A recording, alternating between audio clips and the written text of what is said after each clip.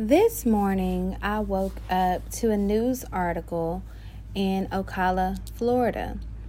In the article, a little boy, age 9, stabbed his 5-year-old sister in the stomach.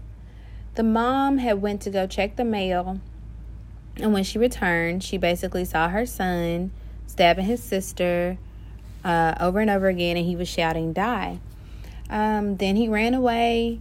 And when the police caught up to him, they asked him why did he do it. He said the thought had entered his mind 2 days prior, and he just couldn't get it out of his head. And that really took me back. If you are new to the Unicorn Fairy Love Child experience, I am very passionate about children, especially Black and brown children, and their mental status. So my first question was there a history of mental illness in the family? Because a lot of people don't consider childhood onset of mental illness is a very real thing. And many times, children's mental illnesses get discounted as just being children, or they can't possibly be that upset because they don't have that many problems, or they don't have a reason to be angry, or they don't have a reason to be disappointed or hurt or sad or anything like that. But we don't understand that broken children make broken adults.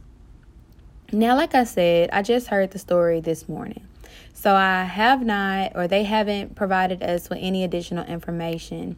But I did want to sit and chat with y'all a couple of seconds about taking psychiatric illnesses or psychiatric problems with children very seriously.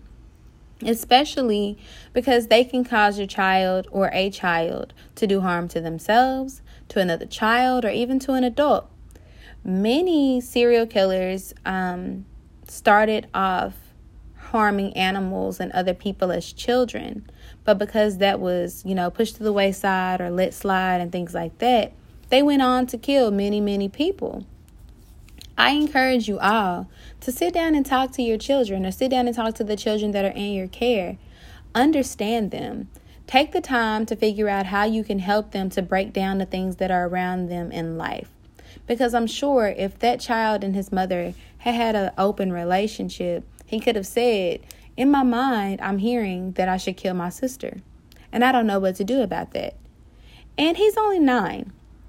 So his level of understanding isn't evolved to the point that he knows what to do with those types of evil thoughts, because they're adults. Like I said, they're murderers and crazy people walking around every day doing crazy things because their minds tell them that that is something that they should do. Emotional intelligence is something that we should be talking to our children about. We need to make sure that they know that it's okay to feel things, but you don't want those things to overcome you. Because the only constant about emotions is that they are temporary. Anger is not meant to last forever. Sadness is not meant to last forever. Happiness is not meant to last forever. You're meant to experience a wide variety and array of emotions, but those things are not meant to control you. So I just want us to keep this child in our prayers and send them good energy and good vibes, because a family was impacted on that today.